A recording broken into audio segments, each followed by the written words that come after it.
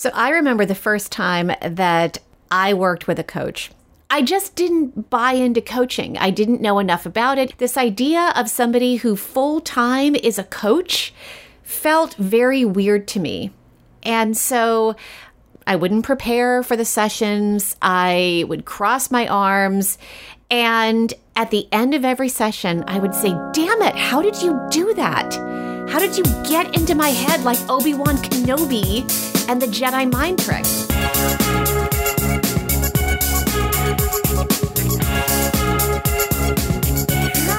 Massively useful thing.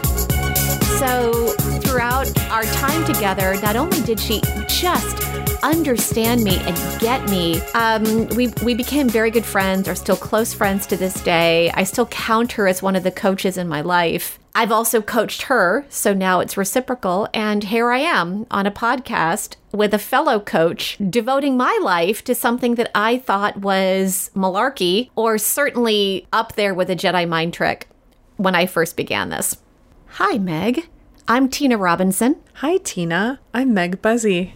And welcome to Massively Useful Thing. Today, we're going to talk about probably one of our favorite massively useful things, which is a coach. A coach. Having a coach. And what is a coach? So you've heard us talk about ourselves and who we are and the fact that we are both coaches, but we haven't explicitly talked about the benefits of having a coach and how useful it could be. And how really good coaches have coaches in their lives. I suggest that to people as a metric for the kind of coach they should bring into their lives, is make sure your coach has coaches. Oh yeah, your coach should always have a coach. And in fact, similar to when you go to school to become a therapist or a psychologist, you always have to have somebody that you're working with as well, who's really specifically giving you guidance and mentorship in that particular area. Mm-hmm. So Meg, how do you define coaching? Or how do you define a coach? Well, first, I'll just put a little unpaid plug in here for the coaching school that you and I attended, which is Harvard, which was the Coactive Training Institute, or the Coaches Training Institute, which is in Northern California and was really the pioneer of creating a professional curriculum for coaches. And you might ask, well, what's the difference? Life coach, career coach, business coach, technical coach, sports athletic coach, executive coach, leadership coach. There's so many. And really, our particular school of thought has a foundational principle that we coach the whole person. Mm-hmm. So it doesn't matter if the way we get in or the way we establish a relationship with a client, whether it's through their profession, whether it's through a relationship and we're coaching the couple, whether it's just their overall life they're looking at, we're always looking at the whole person. And that as a coach, we look at the person we're coaching as creative, resourceful, and whole. Right. So there's never anything broken about the people that we work with. And that's an important perspective for a good coach to take, because our job is not to fix people or their lives or even solve their problems. It's really to create the circumstances, or to help create the circumstances for that person to be the best version of themselves. That's a really good distinction, because I'm often asked, well, what is the difference between a coach and a therapist? And a therapist is somebody who's trained, very intentionally trained, to look backwards into somebody's life to diagnose and to address a problem. So there's something wrong with you. So therapy tends to start with there's a gap. Or a pathology, or... There's a pathology, that there's something that needs to be fixed. Coaches are very intentionally trained to look forward at what is the biggest, brightest, boldest version of yourself that you want to be. Where do you want to go? Where do you want to take your whole self and everything that represents who you are, including your past? What direction do you want to take that in, and how do you want to do that, and what does that look like to you? And this could be kind of a radical concept, but from our background, from our training and background, I remember one of the mentor coaches saying to us, yeah, you could spend the rest of your life excavating your childhood, your teenage years, your early 20s, and more power to you. But as a coach, what I want to do is give people tools that they can use immediately to make lasting and effective change in their lives. And I'll own it. I was a big fan and user of traditional therapeutic modalities and talk therapy all through my 20s. And at some point, I was really done talking about what has happened and was more interested in, well, what would I like to happen? More interested in creating that future path for myself than dwelling on how I got to where I was now. And recognizing that the past is the past and you can't change it. You can learn from it, yes, but there's a point at which you decide, I've learned what I needed to learn from this, and now I want to take it forward. So if I go back to the definition that's in the Coactive textbook, which is, again, one of these sort of bedrock texts that even the International Coaches Federation uses, a coach is someone who cares that people create what they say they want and that they follow through when they choose. And that's from Karen Kimsey-House, who is one of the pioneers of the professional coaching industry. Well, I think it points to this necessity of a coach to be somewhat neutral and to also be a person committed to the best interests of the client. And that's not to say your spouse wouldn't want everything for you. But the spouse is going to have a very personal perspective on your growth. And so in this way, I think it's good for coaches to be slightly independent. You want them to have some distance because one of the important things about them is for them to be able to tell the truth and mirror to you what they see happening in your life. So you're paying a coach for their acumen, for their ability to notice, for their depth of listening. And their ability to lift you out of your own head. Because they're giving you this quality of attention and they're directing it right at you. So they're able to notice things and say things to you that you might not be able to hear or notice either on your own or from people in your inner circle. A really good coach doesn't want to make you dependent on him or her. A really good coach wants there to be an endpoint and wants you to start to develop your own self-coaching ability. And you will need different coaches at different stages of your life because you are an ever-evolving, growing, transforming creature. And different coaches are going to support that transformation and evolution and growth at different times in your life. There are coaches I would welcome back into my life, and there are coaches that had a time and place that I wouldn't want in my life as a coach right now. It makes me think about this vision that I had of myself one time when I was in a coaching session and I was being coached, and I suddenly realized that so much of what coaches do, or maybe even what I do, kind of reminds me of Mary Poppins. In the sense that, sometimes coaches drift in, maybe they're assigned to you by your manager. Maybe you go searching for the right coach. Or they fly in on an umbrella. Or they fly in this beautiful umbrella that has a parrot head that talks to you when you're lonely. Doesn't your umbrella have a parrot head that talks to you? Not currently. Okay. But, it's LA, so my umbrella game is weak. That's true, because we are in a drought. Okay. We're in fire season. Anyway, but the Mary Poppins thing, I always thought, well, what's interesting is that you come in, you assess the situation, and you wake people up to what they need.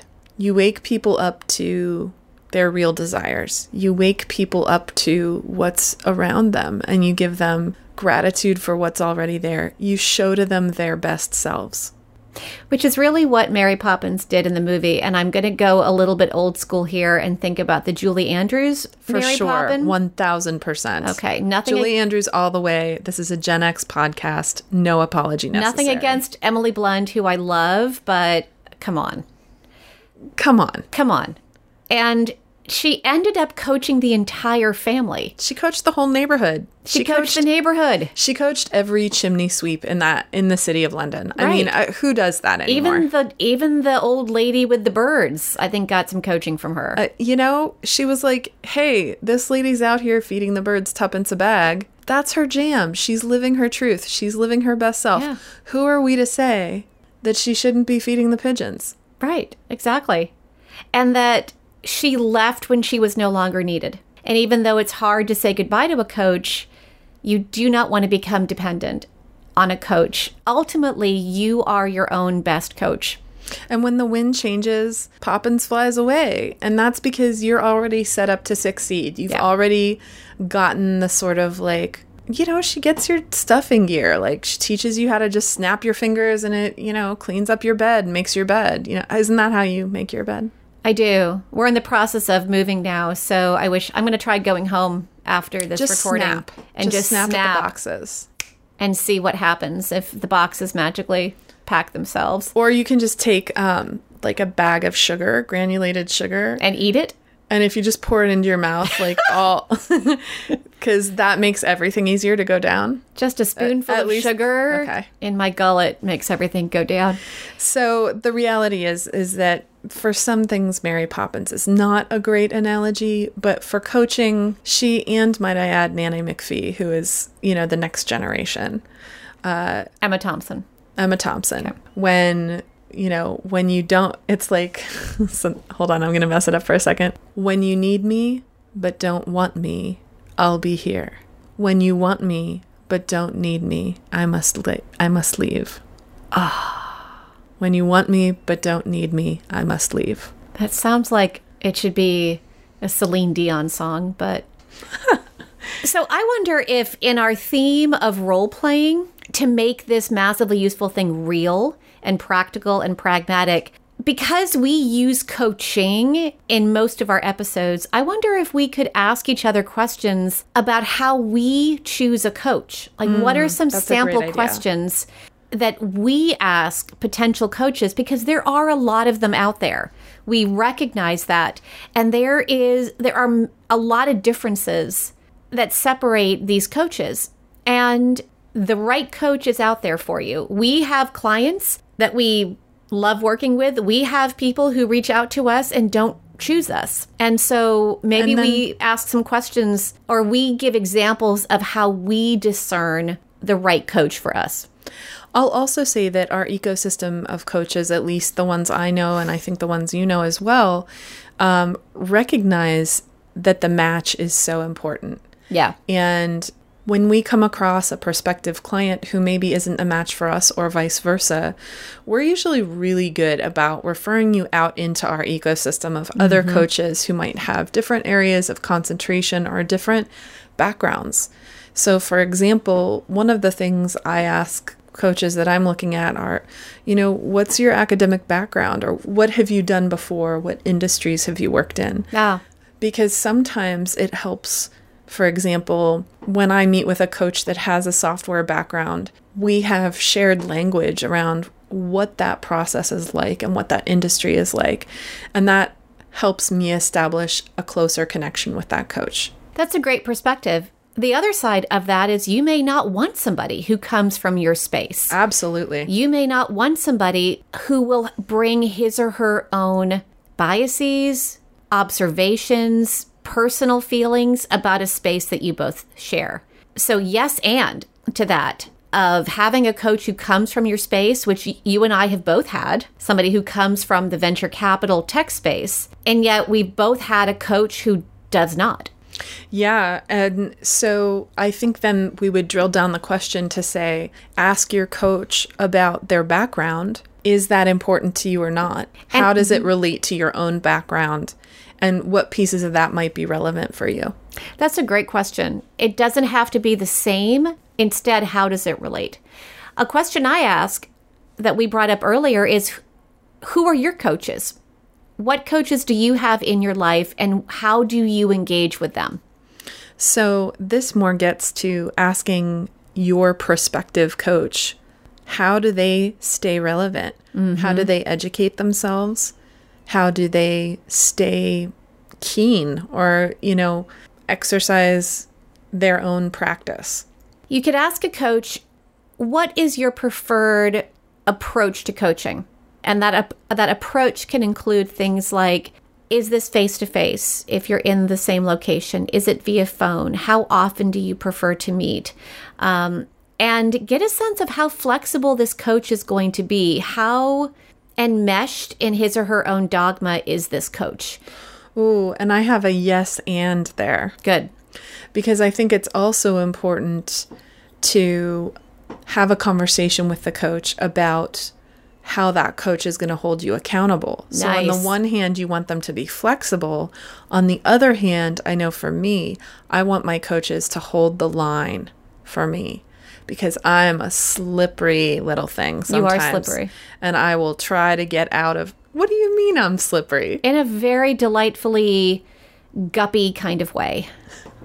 I'm a guppy?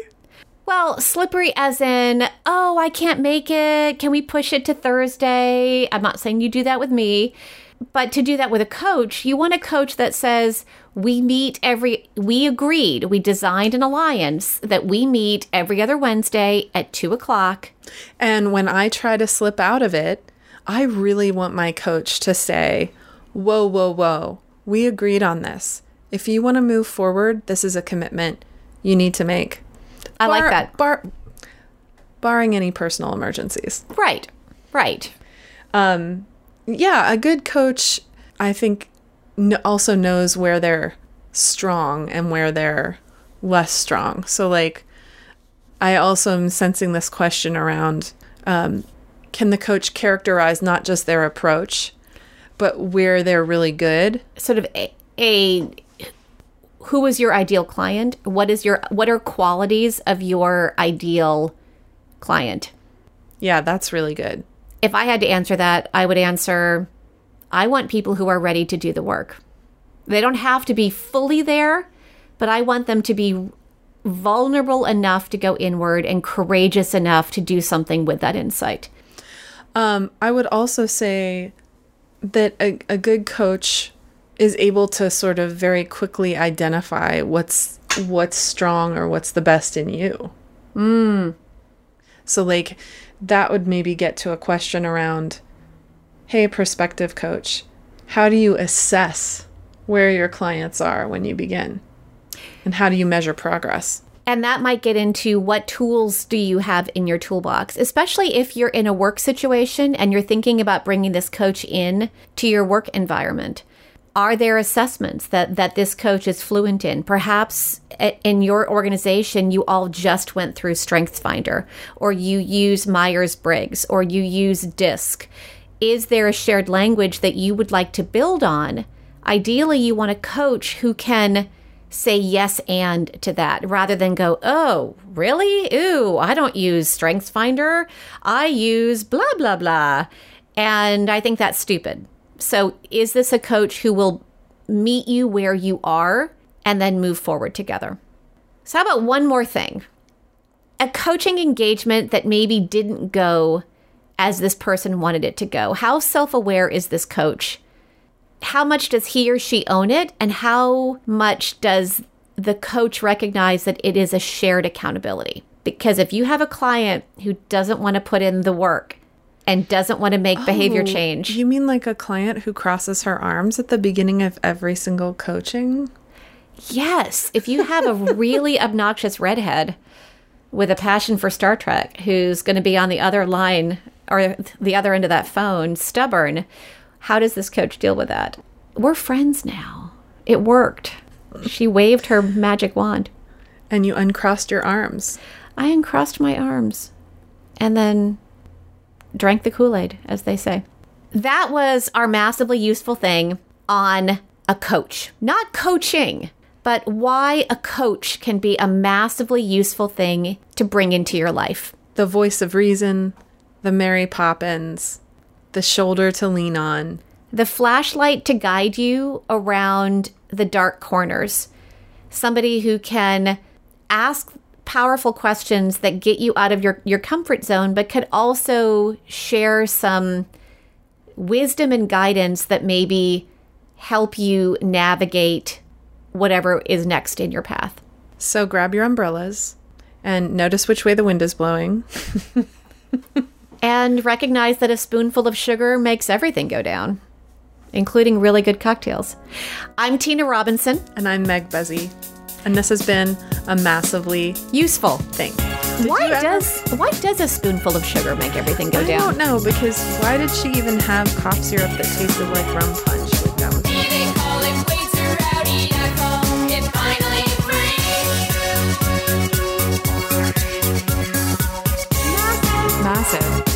massively useful thing.